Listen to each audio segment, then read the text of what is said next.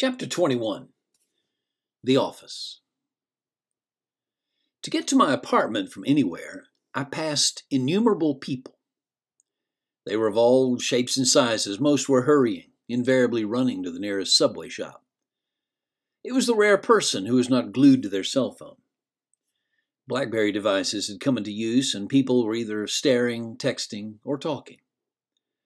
Oddly, some were just sitting or lying on the sidewalks. They were often wrapped in a dirty blanket or sweater and positioned on cardboard. They had a McDonald's cup in front of them and a cardboard sign asking for money, and the signs always ended with, "God bless." I came to learn that these folks were called homeless. I had never known a homeless person. When I was a kid, we had one for a brief time in Sugar Hill, but his situation was so temporary it didn't compare with the faces I recognized daily in Manhattan. I hadn't known him personally, but Dexter McTavish had returned home to Sugar Hill from Vietnam, battered and bruised and on the wrong track. Someone mentioned he was suffering from PTSD, but I wasn't sure what that was. Every day for a week or so, he would sit on the sidewalk in front of the local Piggly Wiggly supermarket, asking what time it was, asking for money, asking ladies young and old for a date. One of his relatives in Gallatin, Tennessee found out about it and came and got him. We heard they took him to the VA hospital up near Nashville somewhere for help, but that was all the information we had. The folks here in New York were long-term street residents, complete with their own culture, system, and coping mechanisms. It didn't appear to me that their relatives would come around anytime soon. I'm sure there were many different reasons as to why these folks were homeless. Some had gotten sick, couldn't work, and couldn't make the sky-high payments required of all who were trying to live and survive in the city. I even caught myself wondering, is this going to be me one day? Did the guy who had the previous sports writer job at the Post end up on a sidewalk somewhere, out of money and out of a job? I knew this was not a productive line of reasoning, as there was no way to know, but it did make me wonder. Others were no doubt victims of abuse of some kind, spousal abuse, sexual abuse, random violence. They'd fallen out of favor with family and had nowhere to go. Others were mentally ill, and in the midst of that illness were struggling with the compound problems of drug and alcohol abuse. Money was needed to support those habits.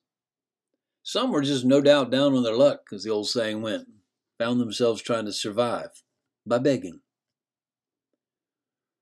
I was overwhelmed at the daily sight of them.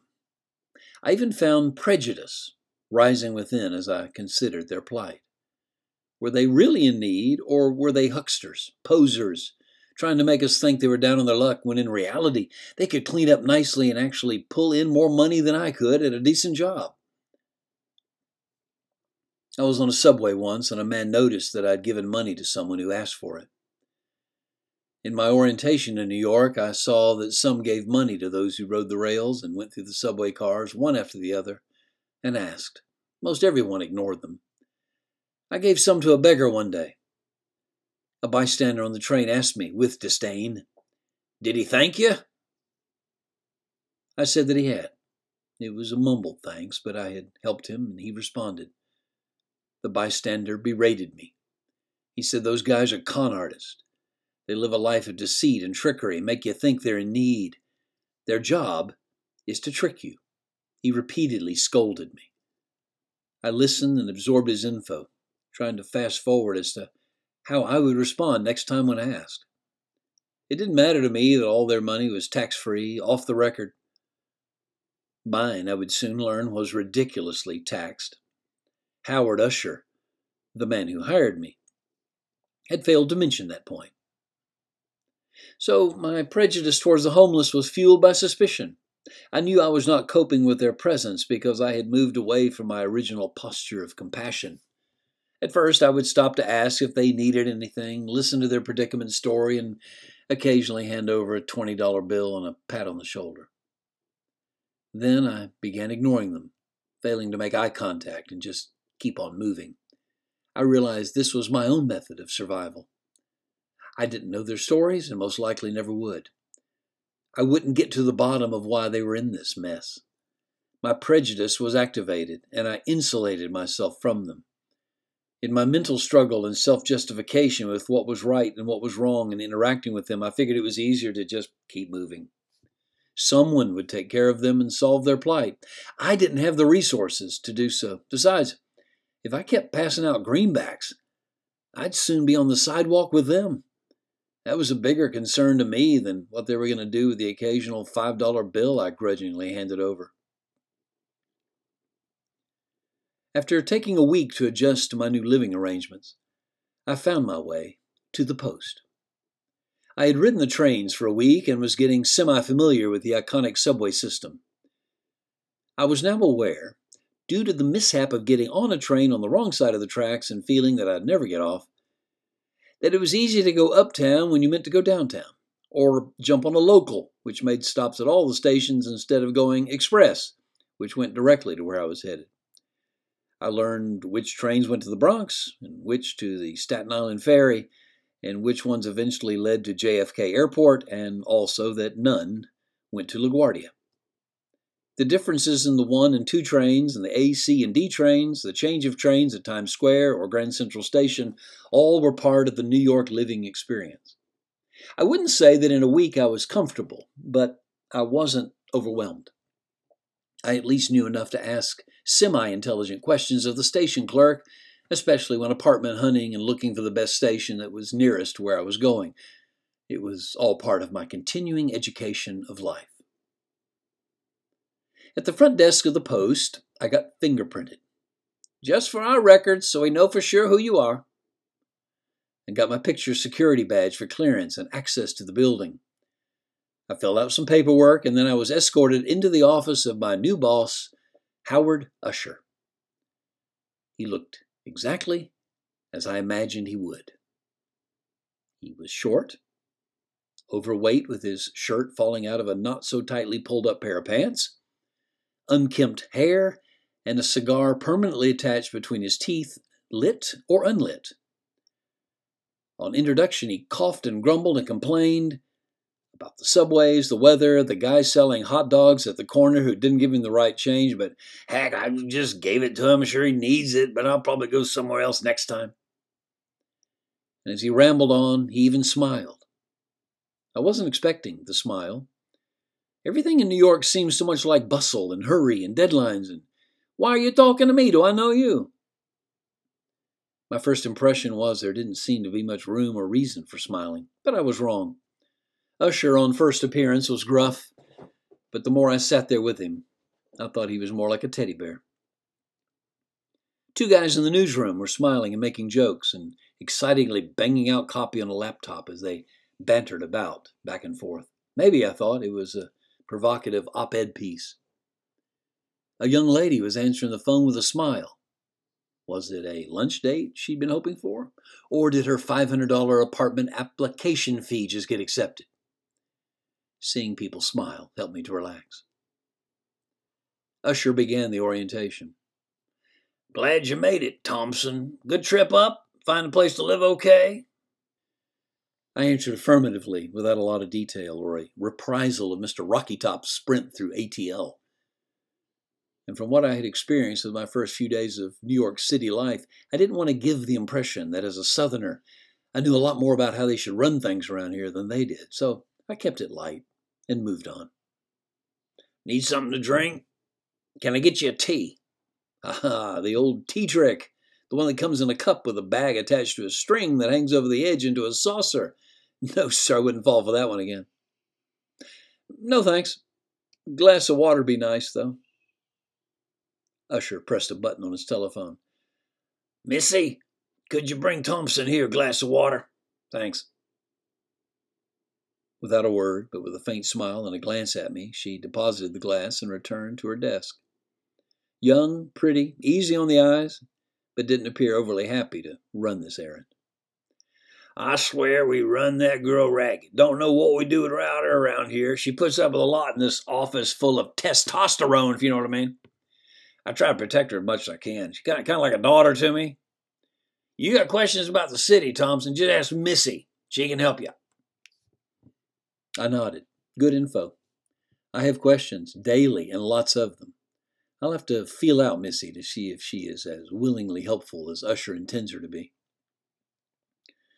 Let's get down to business. You got checked in at the front desk and all cleared and ready to go. True? Yes, checked in and ready. They took my Social Security number, so I guess that goes with the paycheck system. Usher didn't acknowledge that comment, but plowed ahead.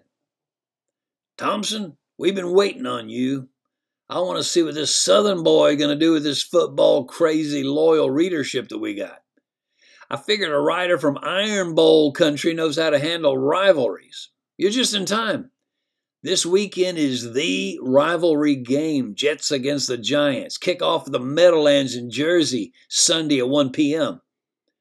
Be a good idea to go to some practices this week, get acquainted. You probably won't get to the head coaches or in the locker rooms of the stage, but at least you can meet a few assistant coaches and press corps, key players, maybe even some players that are out of the limelight, but great stories, you know what I mean? And be thinking about a prediction of the final score. That's part of the intrigue in your daily columns leading up to the game. Wait, I would have a daily column? That was news. Whatever you predict, it'll make somebody mad. These are rabid fans, so get ready for it. Coming from Bama, you know about rabid fans, don't you? I'll say, there was this guy in my hometown named Old Man Parker. As I was saying, Thompson, ignoring my anecdote, pulling on his cigar, coughing up spit, and plunging ahead. You better think carefully about that final score prediction. The public will route some calls up here through Missy's telephone that'll make her blush and maybe cry. These folks love their Jets and they love their Giants. Just ask them. They'll say things in so many words in the clean version. Who do you think you are to predict the outcome? Are you off your rocker? You got a crystal ball? Don't remember you playing quarterback? Don't worry. They'll threaten to cancel the subscription of the paper and all that, but just do what you think is best. Call it like you see it. Write it from your gut, from your heart. You've been around the game, Thompson. You've got intuition.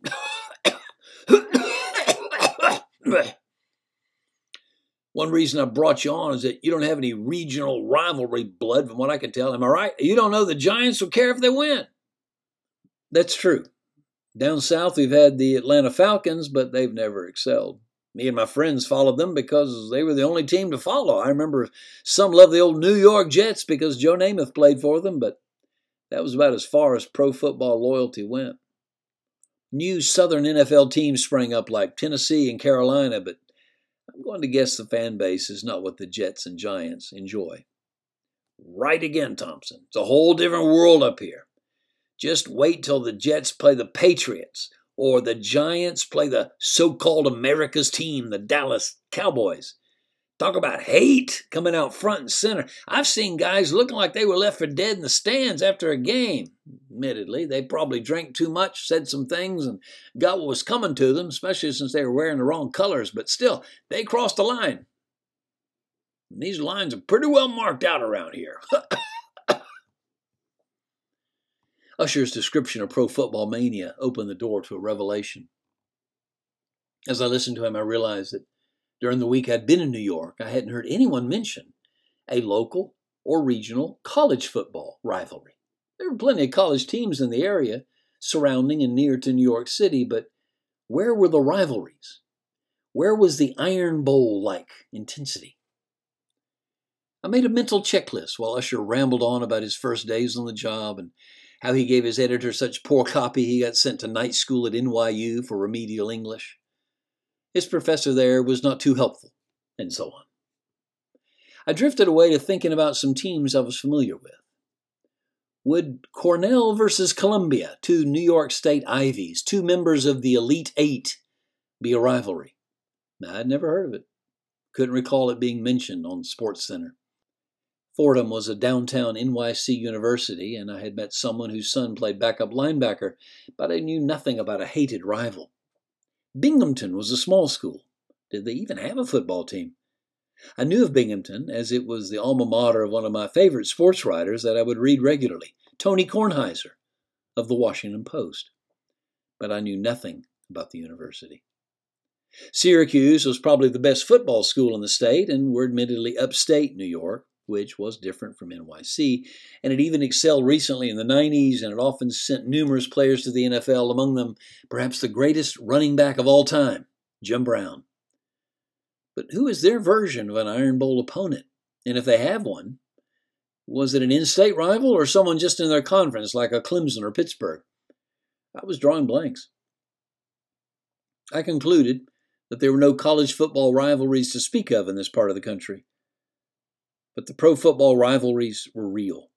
I would have to make the adjustment to covering the play-for-pay boys rather than the student athletes with marching bands, NCAA scholarships, regulations, and Heisman Trophy talk. These guys talked about being all-pro, free agents, the injured reserve list, getting a new long-term contract, and winning the Super Bowl.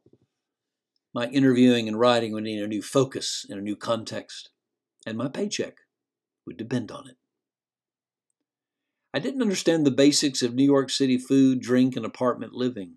How would I cover this northern religion, pro football? Why did this new life experience suddenly feel more like a snake pit than a journalism job? One other thing, Thompson, it's a big one. Been thinking about it. We need to give you a new name. Joe Billy. That's your given name? Yes, sir, it is. That's not going to fly up here in New York. Folks find out that's your name and you're from Alabama and they'll be skewering you, calling you Joe Hillbilly or some such foolishness. Gonna be a distraction. New Yorkers love distractions. Just look at our politics. He paused for effect, studying my body language. I wanted to impress and appear that I was in control. I didn't blink. I was actually fine with my given name, though I admit it did sound a little rural and unsophisticated. I didn't need initials like a lawyer, yielding the name no one would ever connect me with. Joe B. Thompson, or worse, J. Billy Thompson. That was definitely out. Usher had been thinking, and he pressed on. What about just Joe Thompson?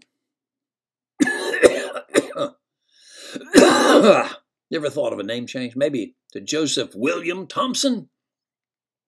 Sounds pretty distinguished. When they give you that Pulitzer one day, that name will be a winner. What do you think? I think Joe Thompson is fine.